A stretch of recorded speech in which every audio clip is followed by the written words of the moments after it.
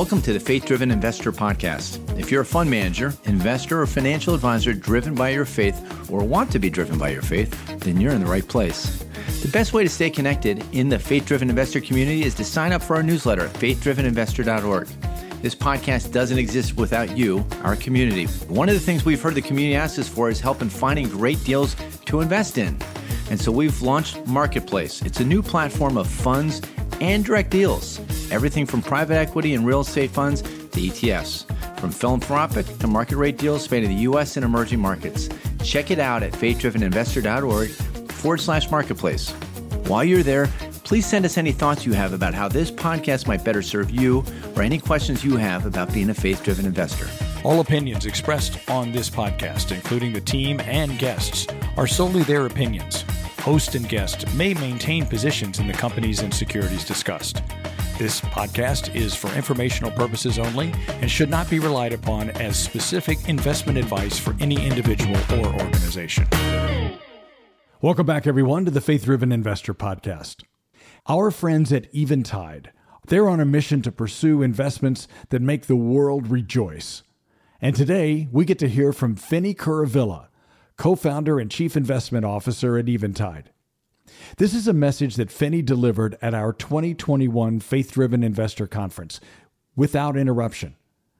With a unique background in healthcare, statistics, and investing, not to mention 2 postgraduate degrees from Harvard and 1 from MIT, Finney is the type of guest you just can't get enough of. So without further ado, let's listen to Finney Kuravilla as he unpacks how our investments can serve the common good. What does the Bible, especially the New Testament, say about investing? Now, I wish we were all in the same room so we could do this interactively. But be brutally honest and answer in your mind, what is the passage in the New Testament that most directly speaks to the topic of investing? Without any doubt or hesitation, I would answer, the passage that most directly speaks to investing in the New Testament is found in the Sermon on the Mount. It's in Matthew chapter 6, verses 19 to 24, where Jesus says, "Do not lay up for yourselves treasures on earth, where moth and rust destroy, and where thieves break in and steal. But lay up for yourselves treasures in heaven, where neither moth nor rust destroys, and where thieves do not break in and steal. For where your treasure is, there your heart will be also. The lamp of the body is the eye.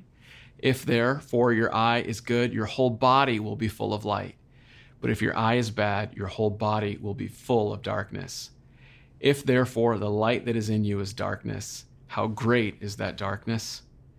No one can serve 2 masters, for either he will hate the one and love the other, or else he will be loyal to the one and despise the other. You cannot serve God and mammon." Wow, those are hard words, especially hard words for us who live in such a prosperous society and who work in investing. That line, "Do not lay up for yourselves treasures on earth," rings in my ears. How do we process this? First, we don't want to run away from the Sermon on the Mount, but we want to face it head on. There's an author, Dean Smith, who says it well. The Sermon on the Mount has a strange way of making us better people or better liars. In my talk, I'm going to give you 2 ways how not to invest and 2 ways to invest. Basically, 2 negative principles and 2 positive principles. Okay, 2 ways not to invest. First, only let your investing be goal-directed toward a need, like saving to buy a house or start a business. We shouldn't have aimless piles of money sitting around. That's exactly what Jesus seems to be speaking against. We want to take Jesus' words in as natural a sense as is possible. We remember in another place with very sober language, Jesus speaks in the Gospel of Luke against a man who builds a second barn. We know that there's a type of blindness that money brings on a person that we have to be careful about. Did you also notice in that passage that I just read, the last line, Jesus does not say you cannot serve God and Satan. He says you cannot serve God and mammon.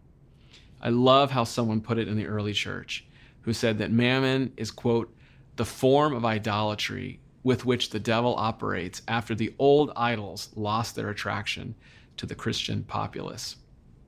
We can call this mammonolatry. It's the new idolatry. One author also puts it well by saying, the world's religion is acquisition, it's getting, it's mammon. Jesus will not have his disciples believe the world's religion or be possessed by the secular demon of possession. There's a name for this doctrine, and it's not very popular today, but it's called the doctrine of non-accumulation. We're supposed to live simply and give away as much as we possibly can. That's my first negative principle. My second negative principle is to not invest in ways that take advantage of others. In Deuteronomy chapter 23, verse 18, it says, "You must not bring the earnings of a female prostitute or of a male prostitute into the house of the Lord your God to pay any vow, because the Lord your God detests them both." God, in this passage, doesn't want money donated to the temple, donated to his house, that comes from sinful activities. And really, this is just common sense, isn't it? From simple love your neighbor thinking. We need to cultivate a sensitive conscience and not take advantage of others. Many people inadvertently profit from activities like abortion, pornography, or gambling. Surely there should be lines that we can draw. One of the things we talk about at Eventide is this analogy of a mafia wife, and we sometimes speak of how the mafia wife lives in a way that is very lavish. She enjoys the diamond rings and the fur coats and knows that something shady is going on the other side of the door, but doesn't ask the hard questions. We don't want to be like that. We don't want to live in ignorance with this vague sense of unease there. In fact, Jesus says elsewhere in Luke chapter 16, verse 11, "Therefore, if you have not been faithful in the unrighteous mammon, who will commit to your trust the true riches?" Okay, now I want to switch to two positive ways of investing rooted in the Christian faith. First, invest to serve the poor. This is a repeated refrain of Jesus, the call to serve the poor. I don't think you need me to convince you of how often he says this.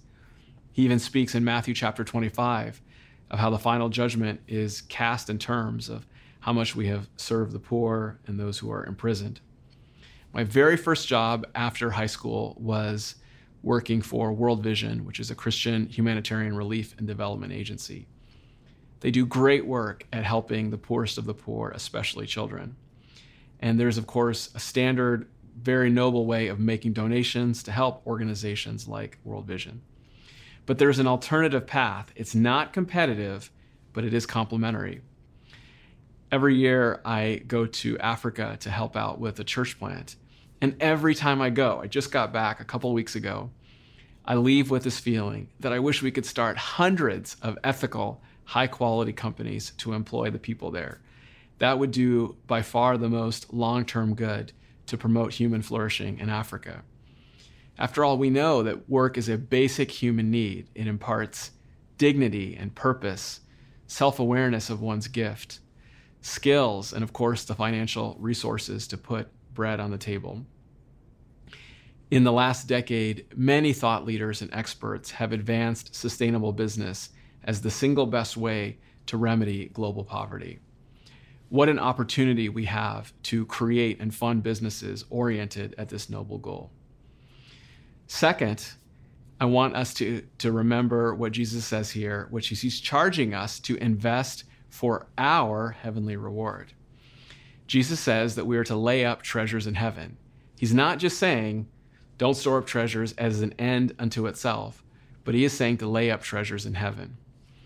Now, I'm sure that many of you and many of us here would struggle to imagine exactly what Jesus means with this picture. Some people, even when they think of heaven, imagine it as people floating on clouds, singing songs, playing harps all day. John Eldredge puts it well when he says, "Nearly every Christian I have spoken with has some idea that eternity is an unending church service. We have settled on an image of the never-ending sing-along in the sky, one great hymn after another, forever and ever, amen." And our heart sinks. Forever and ever? That's it? That's the good news? And then we sigh and feel guilty that we are not more spiritual. We lose heart and we turn once more to the present to find what life we can. There's another part of the New Testament in Colossians 3 where it says, "Set your mind on things above, not the things on the earth. And we struggle with this. What are we supposed to think about? Are we supposed to think about people playing harps? Think about clouds, angels that look like chubby babies? I want us here to think about what Jesus is saying and to drill down on the concept of rewards. Jesus, in the earlier part of the Sermon on the Mount, has talked about rewards. He talked about the Father rewarding those who do their deeds not to be seen by people, but to be seen by God. And here again, the theme of rewards comes up again. The basic message of this passage is very simple. Let us exchange what is perishable and decaying for what is glorious and eternal. It could hardly be simpler. Most of us know this in our minds, but I want us to move this into our hearts so that when we read it, our hearts leap for joy. I mentioned that many people picture heaven in a more Gnostic sense, where it's this ethereal, disembodied existence. And you often, frankly, read that kind of language in modern books. There's a diminishment of the sense of physicality and placeness of heaven. And thus we are confused and go numb when we hear about heaven. Of course, the answer to this numbness is to appreciate that both heaven and earth are renewed. The new heavens and the new earth will have a more impressive Grand Canyon, a more picturesque Acadia National Park, and a downtown Boston, where I am right now, that will surpass anything that we can imagine. John Milton, the medieval poet, said it well. He said, "What if earth be but the shadow of heaven, and the things therein each to other like?" So what Jesus is telling us in this passage is to seek rewards in this next life, this unbelievably amazing new heaven and new earth. Now, the next challenge we have in understanding this is that some people don't know what to do with that. They almost feel guilty when they think about the concept of rewards. But I already told you, Jesus has repeatedly mentioned this concept of rewards in chapter 6 of the Sermon on the Mount. Are we supposed to do things that should be rewarded? The answer is yes. It is a kingdom mindset. We are supposed to do this. Is it selfish? No, of course not. Selfishness is putting oneself above God and others. In its proper place, we are supposed to use investing to seek eternal rewards. On top of it, look carefully at verse 20. Jesus says, lay up or store up, depending on your translation, for yourselves. Did you notice that? Those two words jumped out at me, for yourselves. Doesn't that seem almost selfish? We're supposed to do things for ourselves. How does this all work? Well, it's not a zero-sum game. In other religions like Buddhism, you're supposed to renounce all desire. They say that suffering comes from desire, so get rid of desire. But here, Jesus teaches the opposite. He promotes our passions and our desires. Rightly ordered desires submitted to God's will are good and proper and fitting. Dale Bruner says it well when he says, Jesus does not quash ambition, he elevates it.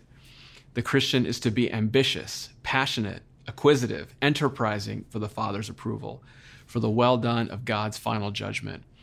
Thus, Jesus' ethic is not so much ascetic as it is athletic. With a similar idea, Randy Alcorn calls this concept the treasure principle. He says it very succinctly. You can't take it with you, but you can send it on ahead. I like how he says it. You'll never see a hearse, the funeral cars, pulling a U-Haul. So here, what Jesus is doing is he's giving us an arbitrage opportunity. What is arbitrage? Most of you know. It's a fancy word. It's very simple. It's basically exploiting price or value differences. So if sugar costs 50 cents a pound at a store in San Diego, but you can sell it for $1 a pound at a store in Los Angeles, you back up the truck, you buy it in San Diego, you sell it in LA. And for the people in the finance world, arbitrage is like the ultimate free money. Here, what Jesus is telling us is he's giving us an arbitrage opportunity. He's saying to convert earthly mammon into eternal rewards. Many of you have played the game of Monopoly, where you buy these various properties and charge rent for it. And you do this with this fake currency, this paper money. And imagine if you were to go to the store and take some of these green dollars and pink dollars and try to buy something, say in a shoe store. Well, you'd be laughed out of the store.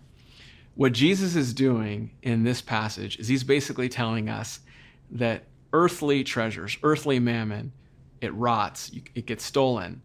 It's transient. And he's saying, convert it into something that lasts, convert it into something that's eternal and glorious. He's giving us an arbitrage opportunity. When you hold $1 the next time you take out your wallet, I want you to think of this as monopoly money. It's something that barely has any value whatsoever except for this quick game of life that we happen to be in. Why not convert it through our giving, through our investing, into something that is eternal?